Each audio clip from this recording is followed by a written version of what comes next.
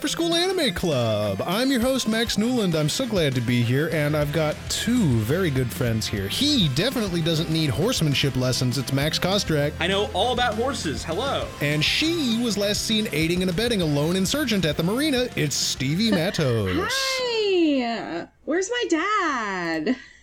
I hope he's enjoying that PS5 we talked about him having. He absolutely is. before the He podcast. loves that PS5. You probably know it from the episode. Like, you downloaded the episode. You've seen this shit. I know you know. It's Gundam Wing time. Yeah. Here we are. No lie, this was one of the reasons why I just very much looked forward to doing this podcast, was knowing that this was definitely on the list. Yeah, this is a pillar of American anime, just in general. I think this was like most American kids' first mobile suit. I was one of those kids. This was my first mobile Same. suit. Oh my god. And actually, I think, truly, honestly, my first exposure to anime. Like, this was the one that I, like, tuned Really? into. Like, this was, Wow. yeah, like, I knew of, like, Sailor Moon and Dragon Ball Z and stuff, but, like, Gundam Wing was the one that I, like, watched. It hooked you. Yeah. I told y'all that, like, this was the one, one, Dual Maxwell was one of my Ryokos, but two, this was my first foray into fiction writing. I told y'all that, right? Oh, right. that's right. Yes. I used to write fan fiction. That's so exciting. We've got to, yeah, fiction as I a feel kid. like we're going to need to explore that. Yes. I feel like this was a show that kind of successfully was one of the first anime to kind of successfully position itself as something for older kids. Yes. In the United States. I definitely feel like, you know, Sailor Moon and Dragon Ball Z were kind of going for a younger audience at the time, even though Dragon Ball Z is like fantastically violent TV show when you really get down to it. Kids love that. They do. Kids do love violence.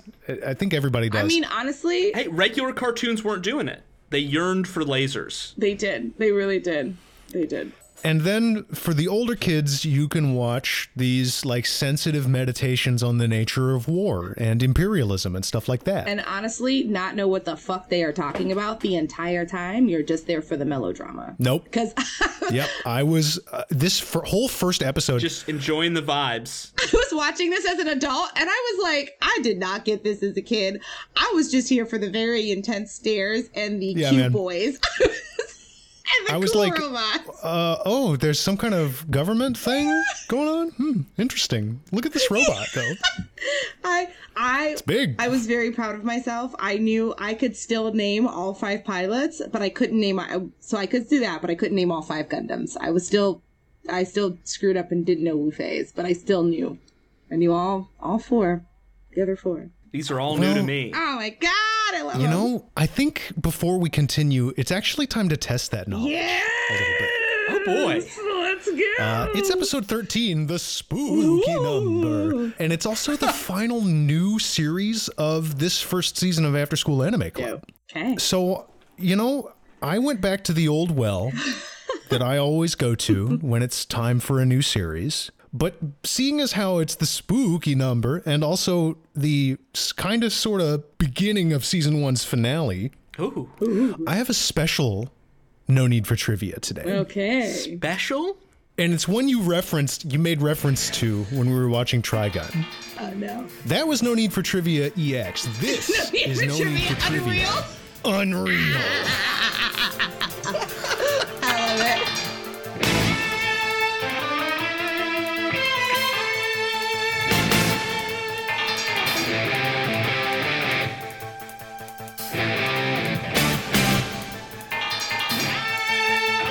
The 14 heads out there are loving this. I love how stressed out these games make me. Legitimately. I'm gonna need to change my shirt after this. And you've already had to do that once today because you went through some stressful stuff. I did. Well, look, I hopefully it won't be too much of an ordeal for you all, but I did want to send the season off. This isn't the season. This isn't the last episode. This is this is the first of the last 3 episodes. Yes. I just wanted to dissuade that fear in people's hearts right now. So check it out. This is No Need for Trivia Unreal. I'm taking all the rules from No Need for Trivia EX and adding them on. So you've got to buzz in. You've got to answer in the form of No Need for X. I'm not ready. I lied. I'm also putting because Unreal is harder than EX, I'm putting a time limit on this. What? No! Oh, time pressure kills me. You know that we think slow? If someone doesn't buzz in within 30 seconds of me finishing the question, I take the point. Ah! Oh, whew. Okay. Damn.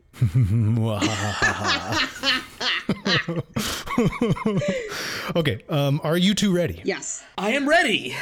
Okay, go ahead and type out the word buzz in our Discord chat. Okay. And keep your fingers on those enter keys, because Right here here. is question number 1. Gundam Wing features an interesting change to the coloration of beam saber weaponry used in combat. Good guys use green, bad guys use pink. How is this different from previous Gundam series? That's Stevie. Was previous Gundam series colors for beam sabers blue? No, I'm sorry, that's not correct. Buzz. And Kostrak. Were they reversed? That is correct. This was the first Gundam series where the good guys use green. In previous series, good guys use pink, bad guys use green. Because I think I've seen that before. Man. I haven't watched much Gundam, but I've seen so many GIFs. I was thinking of 086, and I was like, wait, because they were mostly guns in 086. Are you prepared for question number 2? Yes. Okay. Ready. There is an interesting naming convention among the main cast and some of the important supporting characters. We've only met a few Gundam pilots, but you can already have enough information to see what this convention is. What is? That's Stevie. Numbering system. Is it numbers? Are Whoa, their names what? are like Got numbers? it dead on the nose. Dead on the nose. Duo Oh. Catra. Duo Maxwell. Troa. Troa is for trois for French. Quatre is is French for four. 4. Now the interesting one is Hiro. Yui, his last name is an alternate spelling for the word in Japanese that can be translated as lone, as in lone wolf, which makes him a stand-in for the number 1. Interesting. Okay, number 3. This is a test of your anime history knowledge. Okay. In 1995, Gundam Wing won 2nd place in the Animage Grand Prix Awards, with Duo Maxwell taking the top spot for the favorite male characters. Because he deserves. He does deserve it. What anime beat Gundam Wing for the number 1 spot in 1995? That's Stevie. Sailor Moon? It's incorrect. It was not Sailor Moon. Okay. That was the only guess Critically acclaimed anime. Critically acclaimed anime. Critically acclaimed anime. Oh, I'm so bad with years. Yeah. I think this point goes to you, Newland. Do you have a guess? Is that Cowboy Bebop, or is that too early? That's too early, isn't it? It was Neon Genesis Evangelion. Oh, no! So yeah, Yes. Hideaki Anno beat Gundam Wing in 1995. I mean, All right. one of them is sadder than the other, I guess. I don't know. It is a little true. Okay, so we have a three-way tie going into question number 4. Okay. The Toonami ad bump for Gundam Wing featured a voiceover containing a reference to a speech given by a U.S. president. The specific line, "The torch has been passed to a new generation." That's Kostrak? Is it JFK? That is absolutely correct. They referenced JFK in the Toonami ad I bump for Gundam Wing. remember this ad. The moment you started, it came into my mind fully formed. The ad bumpers on Toonami were incredible. Yeah, they were. They were actually really fucking cool. Oh yeah, absolutely wild stuff. That's They were. why I remember them. Okay, number 5. In the English dub, fan favorite character Duo Maxwell appends the title The Great Destroyer when introducing himself. This, however, was censored from the original Japanese appellation. What did he call himself in the Japanese dub? The Japanese. Oh, no. It's not the Great Destroyer. It's not that. I'm gonna guess. Stevie? The Angel of Death? I don't know. It's close. Oh, damn it. Max, do you have a better guess? Is it the God of Death, Shinigami? That's correct. It was the God of Death. Nice. Because Yeah, I translated the episode title number 2 and noticed shit. that it says Shinigami Nice. or Shingami. Nerd. Proud of you. Dang, all right. Proud of you, nerd. Max is pulling ahead. It's 3-1 right Which now. is unbelievable. Crazy. Okay, number 6. The first draft of the design of Gundam 01, that's the one that Hiro is piloting in the beginning of episode 1, was originally based upon this Gundam, piloted by Domon Kashu, the main character in the anime series Mobile Fighter G Gundam. Give me the name of Domon Kashu's Gundam. Oh, no.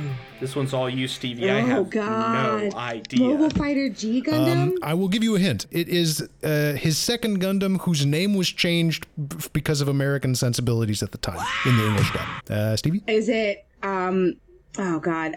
So you're talking about the hint is Hiro's second Gundam is what you're talking about? No. This is the Gundam that Hiro ditched in the ocean in this first episode. It's based on its design is based on the Gundam piloted by Domon Kashu from G Gundam. Right. But what was the hint you gave? The name of this Gundam was changed to Burning Gundam in the United States because they feared American audiences would not like its original name. Oh, okay. Oh no, it's based off of. Oh no. I'm gonna guess. Gundam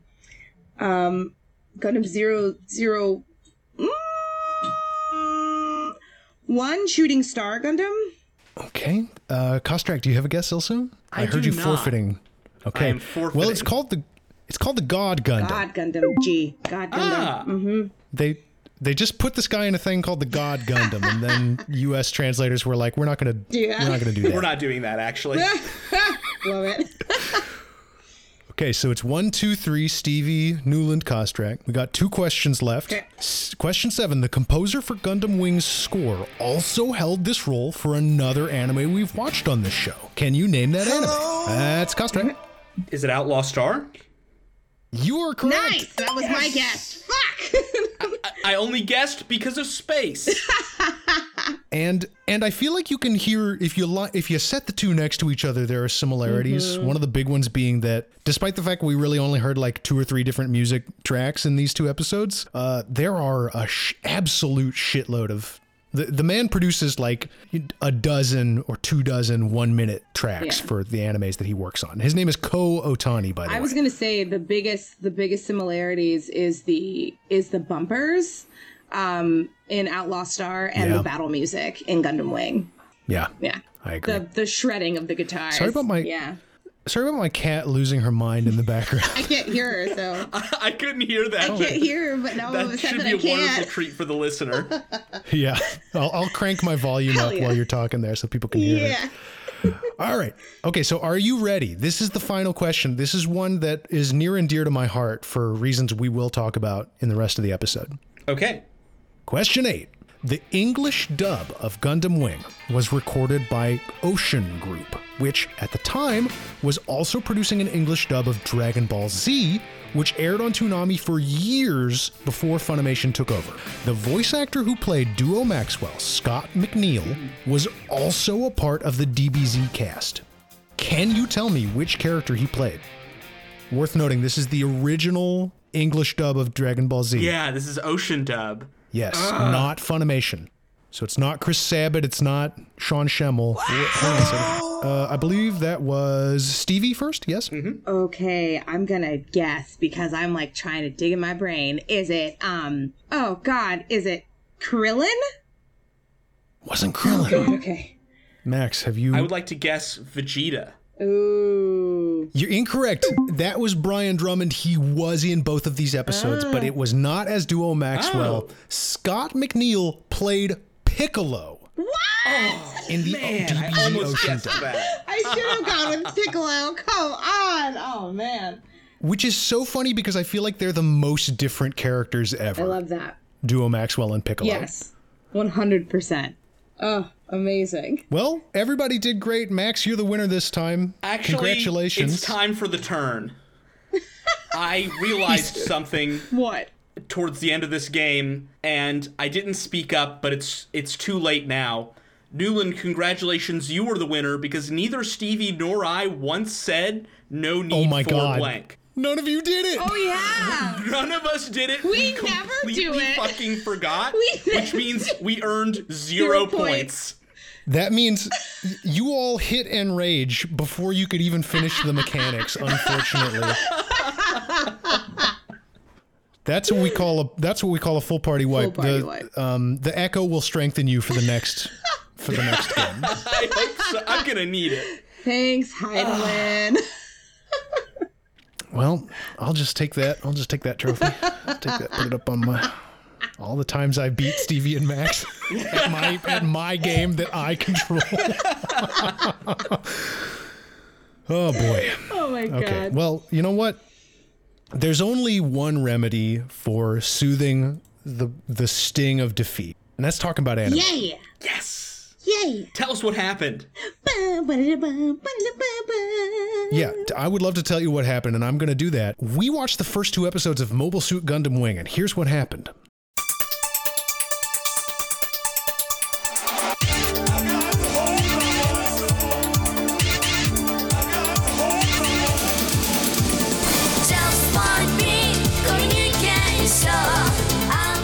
Episode 1, The Shooting Star She Saw, opens with exposition. The United Earth Sphere Alliance is playing the imperialism game. Our hero, an unarmed pilot, fights off Lieutenant Zex of the Alliance Army, but can't avoid a crash landing. On Earth, our pilot is discovered by Relina, the daughter of Prime Minister Dorlan, and Zex makes his report to his superior, Colonel Trey's, leader of the mysterious Oz faction. Up and at him immediately, our hero refuses rescue and makes his getaway in a stolen ambulance. But hey, stop worrying about that guy and check these guys out. We get our first taste of some real Gundam action and get introduced to our main cast, Duo, Troa, Catra, and Wu Fei. Zex is worried about these dudes. Turns out Gundams are big deals. Meanwhile, Relina's back in school and there's a new student, Hiro Yui, obviously our pilot from the intro. That famous scene takes place. You've all seen it. Hiro's not a party guy. From this brief interaction, it's clear Relina's getting mixed up into something big. In episode 2, The Gundam Death Scythe, the new kid is having trouble fitting in without making a fuss. Zex is making waves too,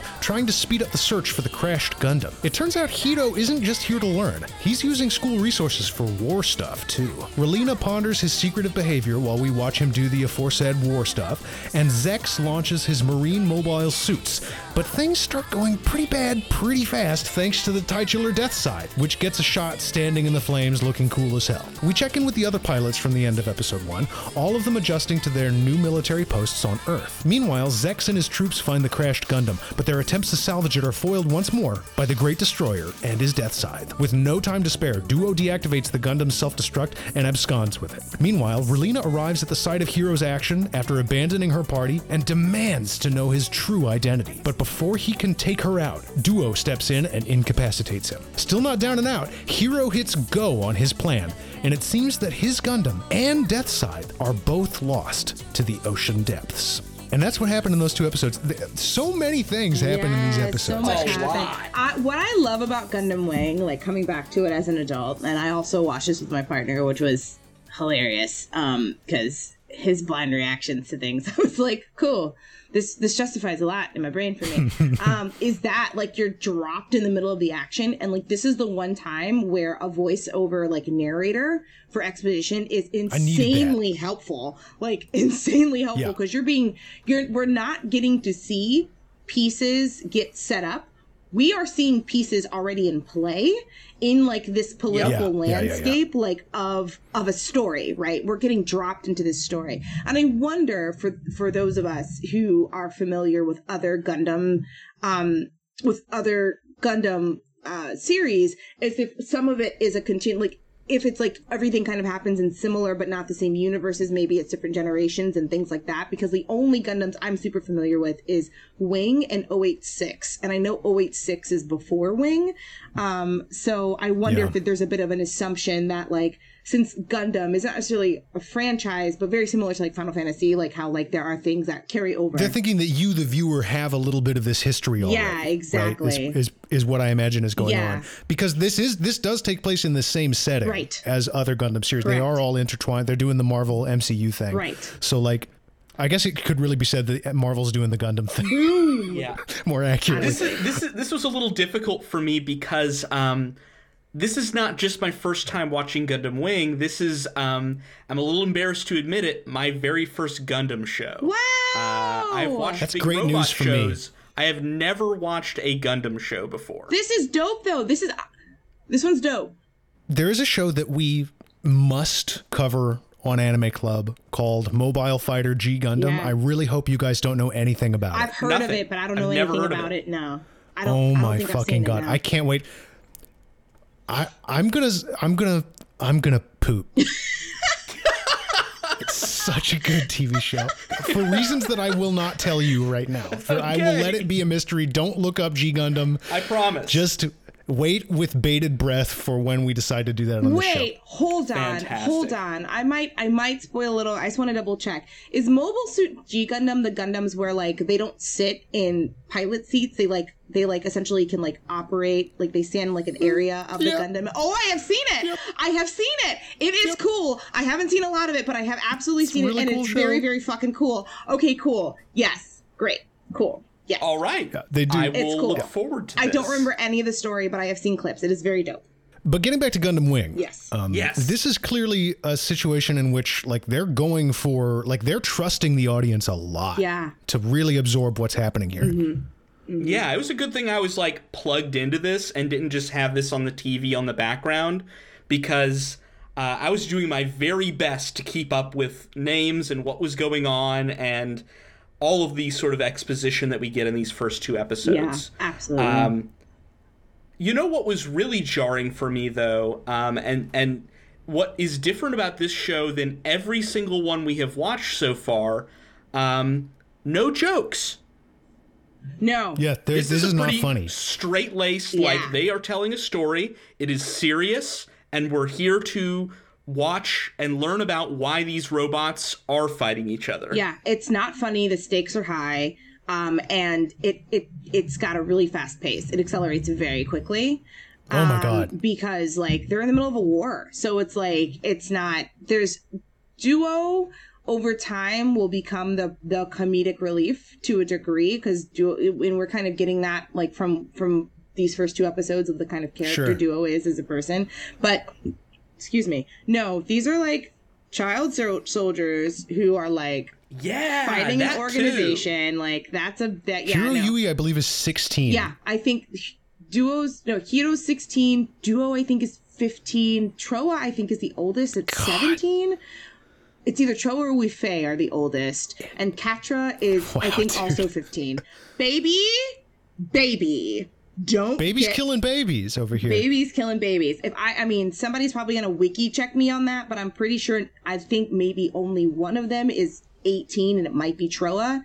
But I think it's like 15 to 17 is how old these guys are. Now, what about Zex? That's my question. Like, where is Zex an adult? Yes.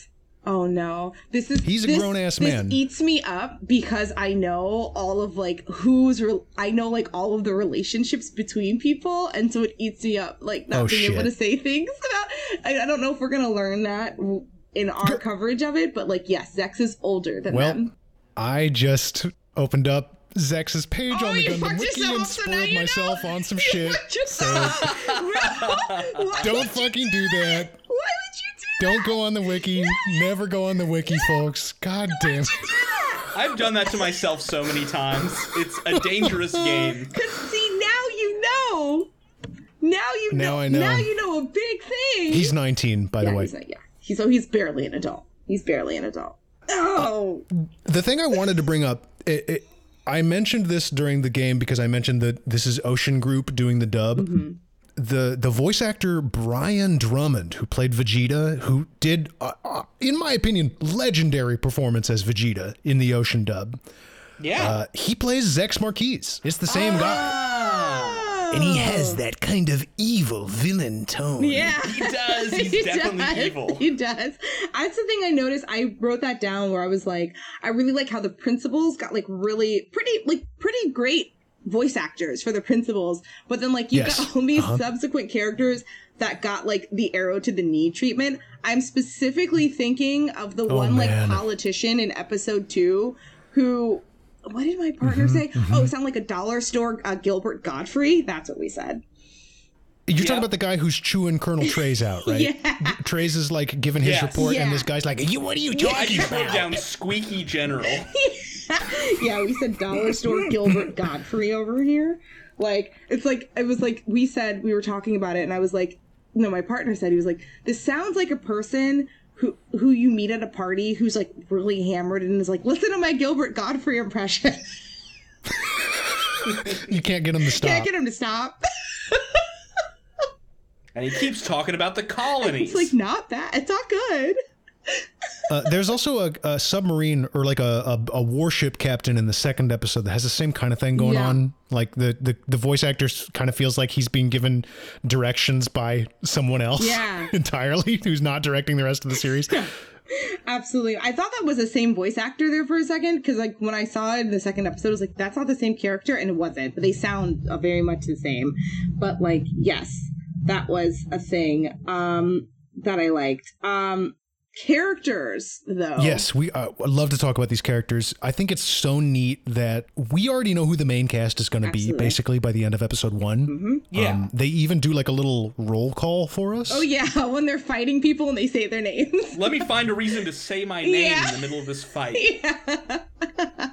And the interesting thing about that to me is that they're doing this. These 4 dudes immediately say their names. We don't learn Hiro's name until the end of the episode. Yeah. Mm-hmm. Mm-hmm. And I do also appreciate that the voice directors are towing a pretty hard line about pronouncing his name and pronouncing it as you would pronounce it if you were a Japanese speaker. Yeah. There's only, I think, 1 or 2 instances of the glided R. Almost everybody does the tapped R on his name, which I think is really neat. Yeah, that is. I do. I like that too. How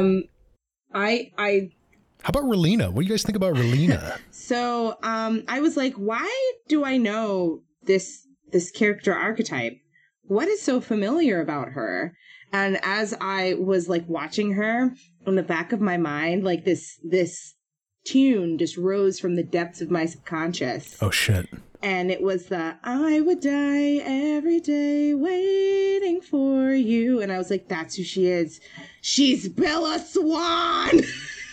Oh my fucking God, dude. Okay. Instead of a vampire, she's dating a war criminal. Bella Swan. Yeah, she absolutely is. And I'm so glad you unlocked that for me, because the thing I was thinking about while I was watching Relina is this is an interesting character who has like an interesting internal life. Yes. I just feel like it's not being super well realized on the screen. No. Like there's something cool about like the daughter of a politician who is living in this life of extreme comfort and privilege, who by some twist of fate has encountered the guy who is doing the like lone wolf resistance against the government. Right. And like it's causing the scales to fall from her eyes in terms of like what her dad does, what the base assumptions of society are. Yeah. It's just I don't feel like we're getting that much of it. There is the implication that she's feeling this stuff. Yeah. I hear that, but again, and maybe I don't know how long she's super relevant here, but we are on episode 2 out of 50. That's correct. That's right. Compared to some of our other series, so I wonder if the pace of some of that characterization gets stretched out as well. I can tell you that yes, it does, but also, she never goes away. She's not going away. Okay. So I remember her being important. She's important for the entire arc. This is not an arc 1 character. Not at all. This is a no. Okay. She's not going away. Because we're starting to see kind of what she's going to become in later episodes. Like you said, Newland, the scales falling off of her eyes. But it's one of those things where like her privilege was something that I struggled to accept and deal with, but also like her also like just obliviousness to things that are happening around her. Cause I'm like, hold on. First of all, in the first episode, you are the daughter of a prime minister and you're in the middle of a war. Like you're the prime minister, you're the daughter of the prime minister of Earth and you're in the middle of a war and you're like, no, I don't need a ride home. I can walk. No, bitch. Dude, you cannot. That made me flip my shit. You cannot walk by yourself, ma'am. You will be kidnapped. Why did anyone allow that? You wouldn't know.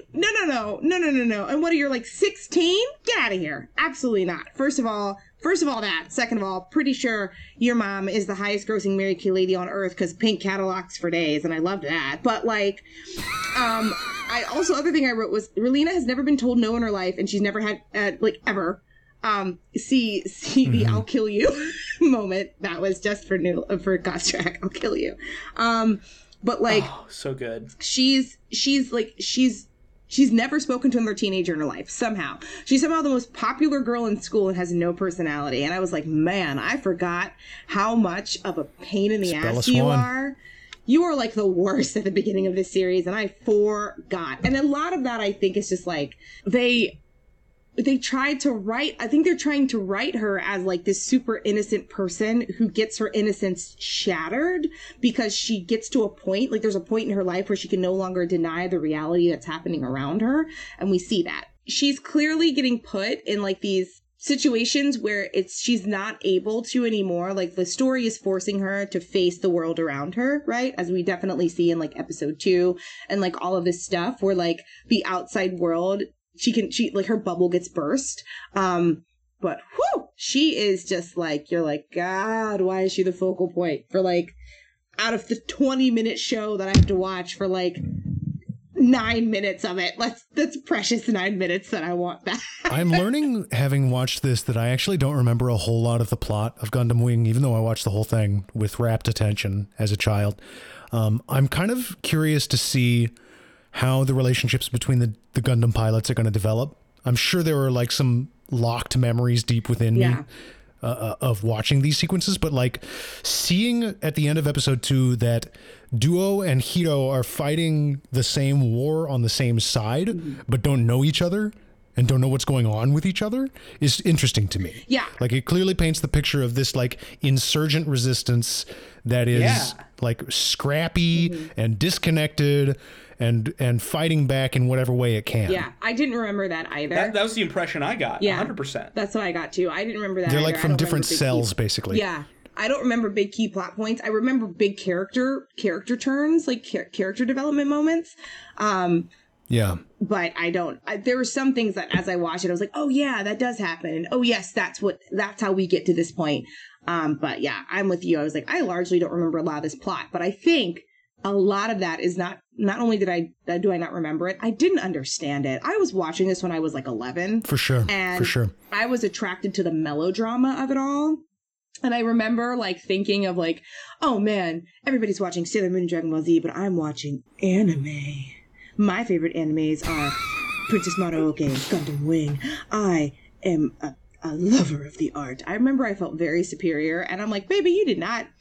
No, you were here for the robots. That's the life of any anime fan. Right. I was is feeling superior to other anime fans. That's the lifeblood of this subculture, I feel like. Yes, 100%. At least I am not watching blank. Right. I was like, baby, you didn't know what the fuck you were watching. You were here for the long-haired boy and the robots. If you don't sit your ass down. We were all getting the same thing out of it. Absolutely.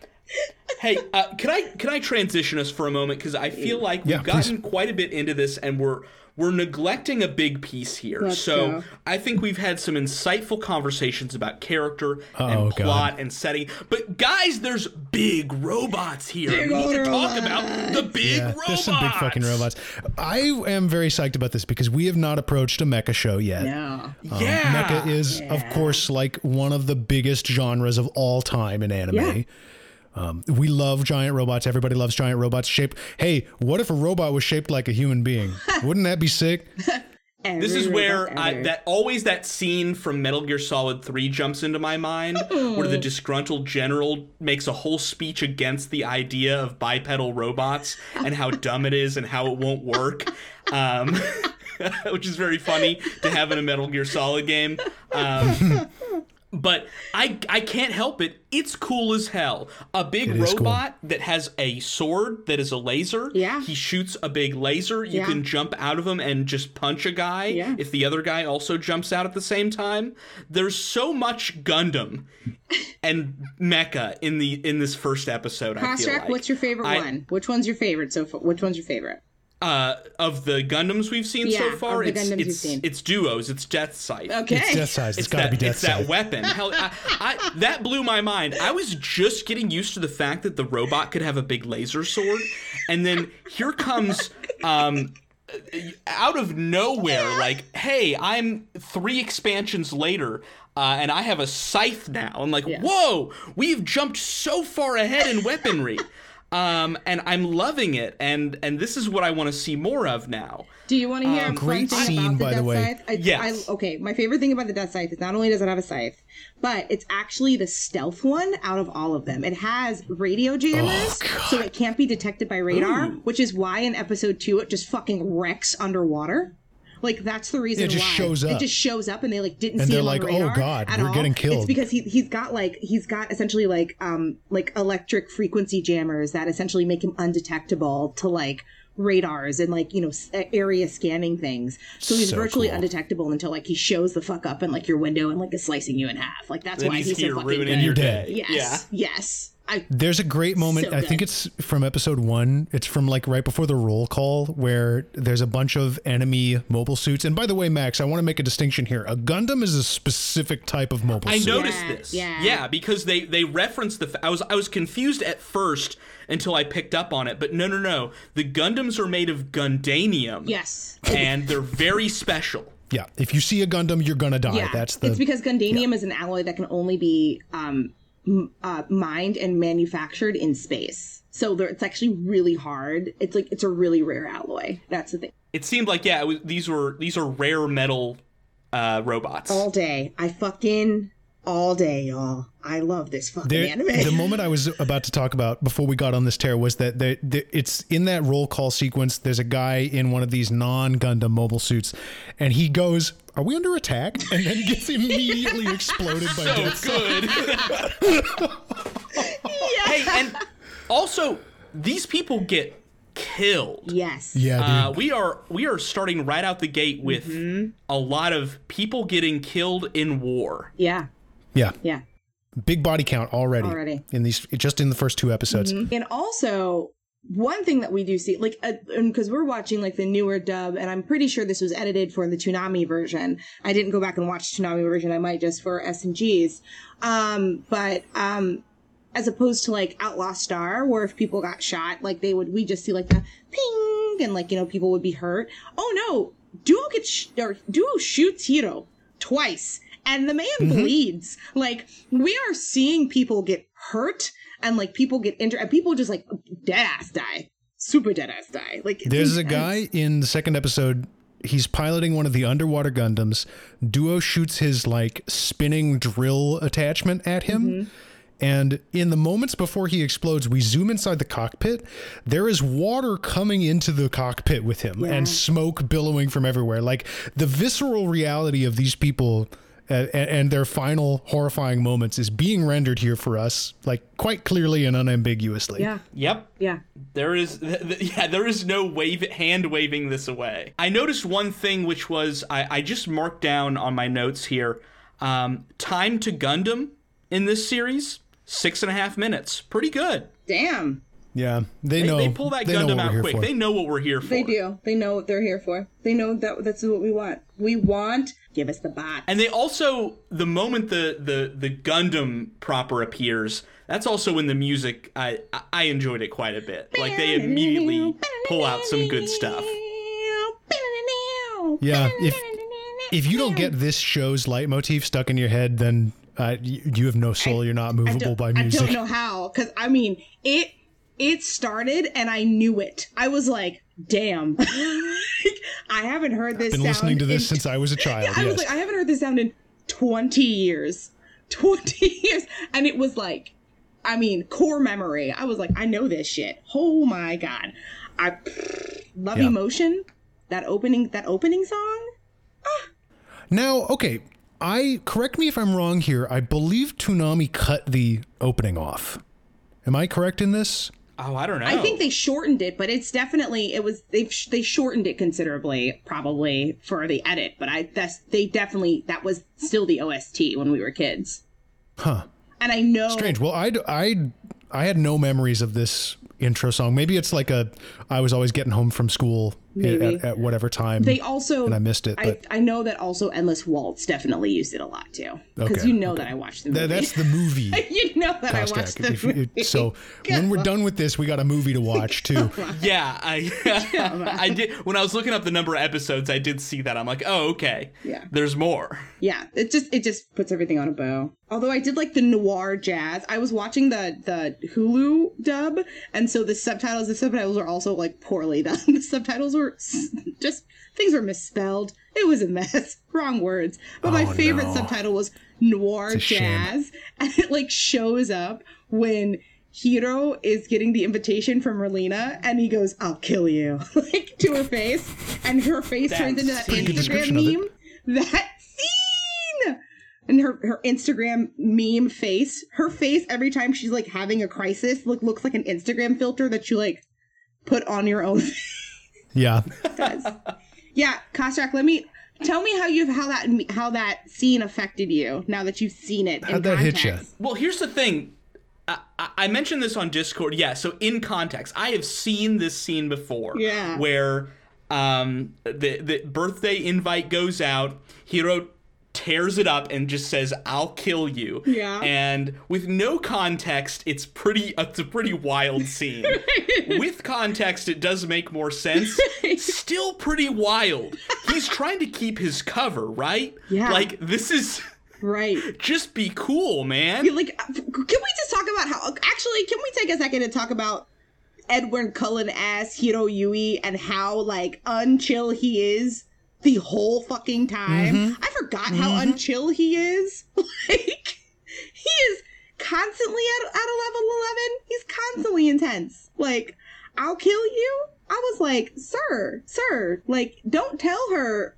Of course you'd kill her. She's the Prime Minister's daughter. She should absolutely be a target. But on the school grounds, where is the lunch monitor? Sir, what?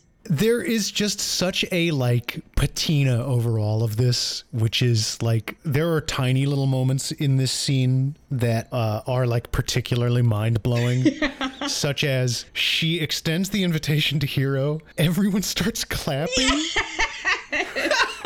What's up with that? Why?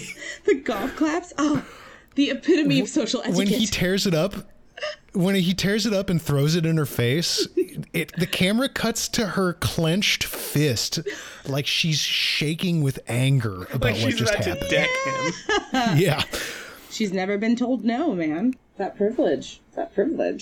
It was nuts. Oh, one of my other favorite things, during the horsemanship class scene, how Hiro has like dipped out to like look up to essentially use the computer to hack into a military base, but he takes 5 minutes to like clear all his school debts.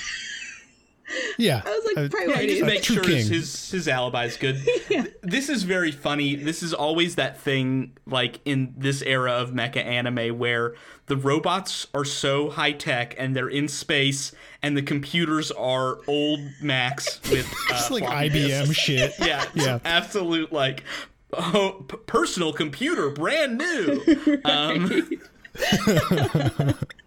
Which is like always so funny to me. I was like, dang, that John is a box, which is super hilarious. And I don't know if I made it clear from the summary, because I had to cut a lot of stuff out for time. The plan that Hiro has after crashing his Gundam into planet Earth is essentially to destroy it, so that the evidence of his action is completely gone, so that he can sort of fade into the background. Yeah. I'm assuming. I figured. And the fact that the mission was not to recover it. Exactly. The mission was to keep it from being recovered. Yeah, because they don't want it falling into the other faction's hands. Exactly. And they also don't want anyone to fucking know that they got Gundams on Earth. Yeah. Like it's a big war secret for the Resistance that they're using Gundams in this fight. Right. And I think it seems like Hiro has a connection to someone because he receives a change of orders in that first episode right before he engages with Zex. Oh, yeah. But I assume we'll learn more about who his benefactor is as the series goes on. Yes, we will. I know too much. I feel like Riley. Yeah, Riley could step in here and Riley knows what we're talking about. Riley's hearing me say all this and going, ooh. Yeah, that's how I feel. Before we close out, I do want to say I'm fucking loving Zex Marquise. This guy is cool as hell. Yeah, he's extremely good. He's also very confusing to me because there is one other Gundam character I know. Yeah. And he looks just like this motherfucker. And it's not him. And he has almost exactly the same personality as this motherfucker, Really? too. Yeah. And he wears the same helmet and the same He's outfit. a clone Zex of Char. Zex is a clone of Char, and I think Hito is supposed to be like a dark reflection of Amuro Ray also. Yeah, I think so. But I don't know that much about MS Gundam, like the original Gundam that we're talking about here. But Zex is cool. Zex is very cool. Yeah, Zex is way fucking cool. A good antagonist here. Like, he's got that very good sort of archetype of like the guy who's behind the scene. Like, the big empire is obviously after them, but here's the guy who's got their fucking number, right? Yeah. Like, he's the guy who's going to get closer and get smarter. Yeah. And he's not even very high ranking. Lieutenant is a pretty low rank. He's just a lieutenant. in the military. Yeah, he's just a lieutenant, but he is like right-hand man to the ultimate zaddy, Trey's Kushranada, because we haven't mentioned Trey's yet. Oh, and fucking Trey's. We didn't even fucking talk about Trey's or Oz. Kushranada yet, and his fantastic fucking eyebrows. What a goddamn zaddy. Fuck. Incredible eyebrows on this man, Yes.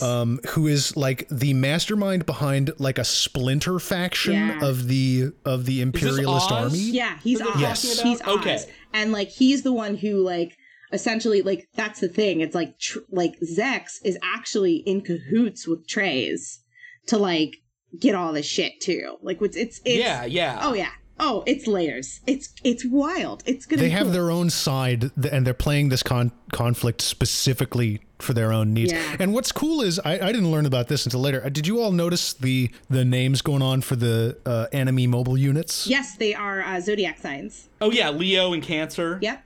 Oz stands for Organization Zodiac. Mm-hmm. Oh. Mm-hmm. Or Operation Zodiac or something like that. Like it is the unifier between all of those. Yeah. Yeah. And the source of their mobile units that they have. Because you have Leo, Pisces, and Cancer are the mobile suits that we're introduced to for Oz right now. But I think we get a few more. I'm pretty sure we get a few more. I don't think we get all 12, but we definitely get at least one or two more for sure. Mm-hmm. Oh man, I love this series. Clearly, I love this series. This is like, I have so much information that now that we're going to talk about it, I'm going to like, oh, I know this and this and this and this and this and this. I'm with you all. This kicks ass so far. It's a good show. So this good. This is really cool. It's so good. And it does really feel like I know we've watched like Outlaw Star had some mature stuff going on in it. Trigun had some mature stuff going on in it. This definitely feels like it's a level higher. Like this at the time as a child and now to me as an adult feels like it wants you to take it seriously in a way that the other shows we've watched have not really asked of the viewer. Yeah. 100%. Yeah. Like Trigun, I think came close because Trigun has like this very coherent philosophy that it's trying to, But inform you it did about gently. undercut itself with the Bugs Bunny bullshit. Yeah. Also, absolutely. Vash is a fucking like Looney Tunes character. Yeah. So there were no Looney Tunes in this show. None. Not a single one. Clown though. One clown. And There lions. is one clown. And a lion. Did we notice? Did you have to have a resume? Yeah, you have to be a resident to work in the A circus. resume to work in the circus? I didn't know that. I gotta call up my friend Ken, who is a clown, and ask him about this because I know that I just am not aware of clowning resumes as a thing. As someone who sat next to a clown and watched this episode, like, no, the way that he popped the fuck off on the couch and he was like, you don't need a resume to work in the circus. That's not how this works. Yeah, you don't need a resume to work in the circus, according to my literal clown fiance. I'm pretty sure you don't. You I feel don't. like that's part of the appeal, It's right? usually a family affair. It's usually audition. Yeah, you usually go into this job because you would like to not be so known. Yeah. Know what I mean? Yeah, you know. Yeah. Yeah, you know. But the lions are so cute. Cute lion. And this child soldier walks up and is just like, I can interact with this lion, it's fine, because, and he turns directly to the camera, beasts only bear their fangs at enemies, they are true to their feelings. I love the lines that get dropped in this show, by the way. Not making fun of these. These are great. Sometimes they are really good, and then sometimes they are really corny. And I imagine 11-year-old Troy is a corny motherfucker, though. So fucking corny. He's so corny. Like, I just remember me at 11 thinking it was really deep, but I'm like, now as a 33-year-old woman, I'm like, no, I see where I get everything from. No, he's just got main character syndrome. Like, he just got lucky there. He does. Like, that lion's gonna bite you 9 times out of 10, yeah, man. 100%. You cannot just, like, bring your confidence game to an animal. A lion fight? Yeah. No. Love Troa's hair, by the way. Just all-time great anime haircuts on Troa Barton. So do you want to hear a fun fact? And I swear to God, I will keep the story really fast. Okay? You know how I have hey, take all the time you need, dude. Valid. You know how I have a hawk, right? Like, I have a hawk, a mohawk, rooster comb, whatever people call it these days. I thought you were about to fucking tell me that you keep a pet hawk. I was 100% ready for you to tell us about your bird. No.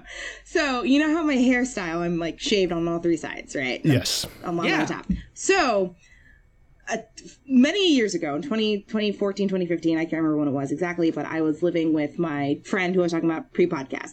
And we were watching Gundam Wing. We were going through and watching it again. And I had this huge fro way back, in the day. And I was like, man, I'm so tired of doing my hair. It took me a long time doing my hair every weekend. Yeah. And we were watching Gundam Wing and I was looking at Troa and I was like, yo, you think I could pull that hairstyle off? And he was like, yeah, I think you can pull that hairstyle off. And I was like, cool. I was like, can you cut my hair? And he's like, yeah, I can totally cut your hair. And so I had to get it cleared by a director because I was in a show at the time, blah, blah, blah. And I come back and we go to cut my hair and he takes his clippers and he's like, no guard, and just goes, whoop. And then behind me, he goes, and I said, what? And they go, I don't actually know how to style your hair like Troa's hair, but I can try. And he couldn't do it. So we just gave myself a mohawk, but my hair was originally inspired by Troa's hair from Gundam Wing. And it's kind of a goal to get to that one day, but I have to actually grow like my bald part of my head out, and that's really uncomfortable. But yeah, I wanted hair like Troa Barton from Gundam That is pretty amazing. I didn't realize you had such a direct connection. Yeah. Mm-hmm. I pretty strongly idolized Duo Maxwell as a kid because, well, he had the same name as me. Yeah, absolutely. Right. 100%. I mean, it's his last name, but still. Doesn't matter. Yeah. And also, he just seems like a cool guy. He's such a cool guy. The voice performance brings a lot to it. Yeah, he's so cool. I mean, like, honestly, like, when I wrote fan fiction in middle school, like, and it was romantic fan fiction, I'd insert myself as Duo's romantic interest in it. Yeah, absolutely. That's so great. Oh my God. This is like... That is amazing. You are one of the great of all-time genres of internet users. We need you. I lost it in a move, like, because we moved a lot when I was a kid, and I lost that composition notebook because I would read it to my friends at lunch, and like they were also in it too. And so, like, one of them was dating Wu Fei, 2 of them were fighting over Troa, one of them was dating Hiro, like, it was all this goof stuff. So I would read it to them at lunch, so it was in a composition notebook. I never, like, wrote it on a computer. So it made it online? I never made it online. It was lost. If it was ever found... Wow, that is original fan fiction. Yeah. That is as raw as it gets. If it was, like, that's, like, the only thing that I wish I kept from my childhood, because it was lost in a move, and I, like, was just destroyed, because it was, like... Because I had to write on a deadline, so it was, like, a probably really great, horrible, cringe creative output. I wish I still had it. Yeah. Well, maybe you'll be feeling some inspiration as we continue our walk. Recreate with it. Hiro. There's your goal. No, you know what I want to do? I want to find the Gundam Dynasty Warriors game and play that bad boy. Yes, dude. Yeah, dude, and it's very good. It's very good. It's real good. I would like to, after watching this, I do want to control a big robot. Yeah. Very badly. Yeah. I think the only Gundam game I've ever played is the fighting game. Oh, yeah, that one was good, too. For PlayStation. Yeah. It's good. I mean, it's fun. It's really fun. Yeah. Totally unbalanced. You can be a gigantic Gundam that takes up literally the entire screen. Yeah, it was That's good. The Dynasty Warriors one, though, was so cathartic. And you could unlock like all the Gundams from like all the franchises, which was really cool. It wasn't just like the like Gundam Wing; it was like all of them, which was sick as fuck. It was really cool. I looked this up because I know that the like dynasty what are they called? This like genre, the Warriors games, the Warriors games. They always come up with like a different name. This thing's just called Dynasty Warriors Gundam. Yep, it sure is. I'm very proud of them for doing that. Yep. Oh man, it's fucking sick. It's very cool. Like, yes, of course. This came out in 2007. I can't believe this. Of course, I played as Death Scythe. What? I did try as Heavy Arms, which is actually very fun. Heavy Arms is a good time. You can't beat a Gatling gun on a big robot. Can't beat it. Sandrock is also cool. It is. The Warriors games are incredible when they go into other franchises because sometimes it does just feel really good to play your favorite character because they just make all the characters playable, and then B, beat up a whole bunch of guys, like thousands of guys. Yeah. Like, it is really wonderful to hit a button and watch 500 dudes jump up in the air because I punched them all. Yes, because that's a great feeling. I've put a ridiculous amount of hours into the One Piece version of the Warrior games. Fuck yeah. Oh shit. Fuck yeah. And it is extremely cathartic to do that. It's because you know what? Like the death mechanics are so like the death physics are so fucking broken. They just fly. They just ragdoll everywhere. It's It's stupid. Hit a group of 30 people and make them all go flying into a wall, and then they disappear, and 100 more guys appear, and then you shoot a big missile or whatever. Yeah. I'll do this all day. All day. Well, I cannot wait to reacquaint myself with the characters in the world of Gundam Wing. Yes. I'm so excited. I'm so excited to see more. Oh. This is going to be a really fun ongoing series for us. This is going to be our send-off to season 1 of After School Anime Club, is having fun with the first 6 episodes of Gundam Wing. Yes. And we're going to end, real quick, behind the scenes, you can cut this out. We're going to end with like a big cliffhanger and like a murder. I know we were going to have a separate thing to like talk about all this, but I was like, I've already got a knife right here. And I was wondering like how intense I should get with the finale. It's just a semester ending. Kostrak? But I mean, we've got to have something to bring the fans back, right? Like this isn't High School of the Dead. Kostrak. It should be uncertain whether I'm alive or not at the end of season 1, I think. I'll make it happen. You guys don't have to worry about it. We have a TikTok. Okay. I have some ideas now that you've said it, because we do apparently have a TikTok, and I am, in fact, a violence designer. Oh shit, we do have a TikTok. I keep forgetting about that. I should probably tell people about it at the end of the fucking episode. We should promote all our channels. Do we post it on TikTok? Yeah, I post the previews, okay. the little Friday treats. Cool. Got it. Okay. I was like, do we? I guess I'll download TikTok. I have a TikTok. I guess I should follow us on TikTok. I only use it to send. I'm dragging my feet. Friends. All right, whatever. That's business. Okay.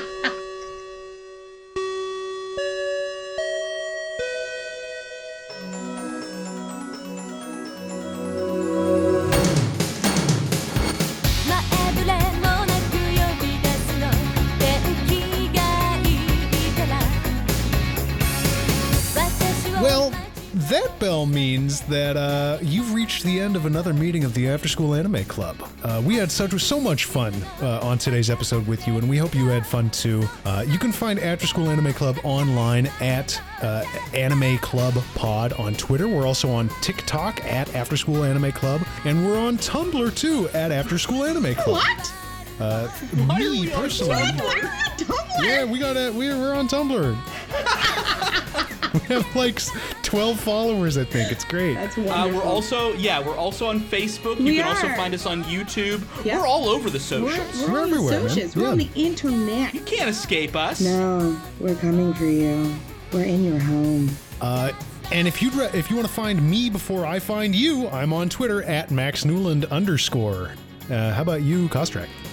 You can find me also on Twitter. It's Max_attacks. And Stevie. I'm in your ears and I'm in your walls. You can find me on Instagram and Twitter at a smattering on both platforms. And in your walls. Definitely in your walls. Eating your cheese. Hiding in... I just don't know what to say about that.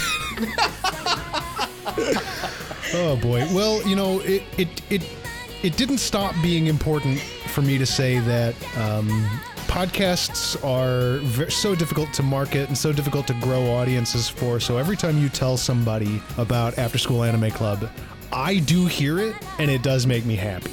Yeah.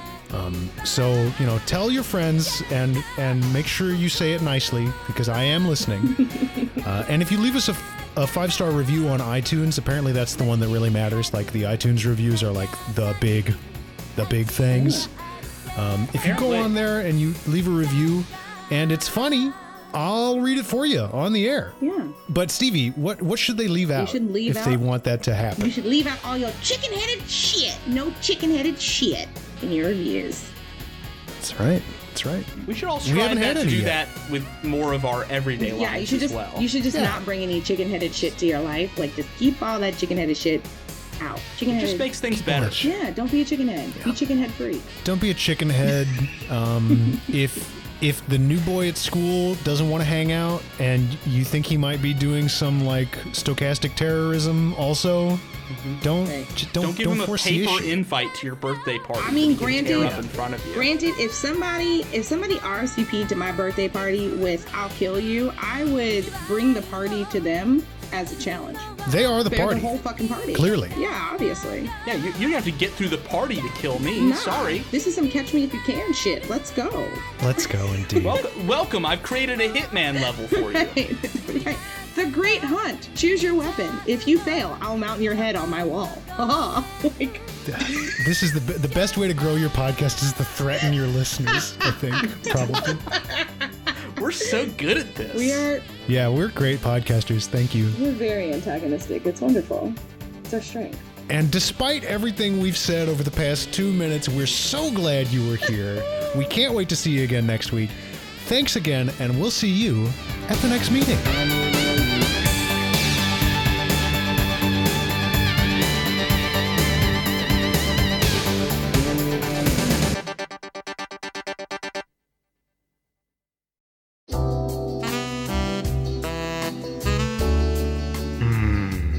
Chew that umeboshi, baby. Chew it slowly. Dawn! Quit your fancy ASMR dreaming and wake up! What? We're back! Who's back? Okashina Podcast Anime with Friends, of course. Oh, never heard of it. I have. Who are you? I'm Victoria. I'm joining Okashina Podcast as the third chair. Nani? Would everyone stop screaming? Why, I'm glad you asked. Okashina Podcast Anime with Friends is a podcast in which two childhood besties, me, Sabrina, and you, Dawn, and you, Victoria, watch anime together and then discuss what we watch with restrained delight. That's 3 people. Sounds boring. I'm going back to bed. You can't! You'll miss all the weird, wild, under-the-radar anime we cover. I never agreed to this. It's fun! Check us out on the Moonshot Podcast Network. Insert joke.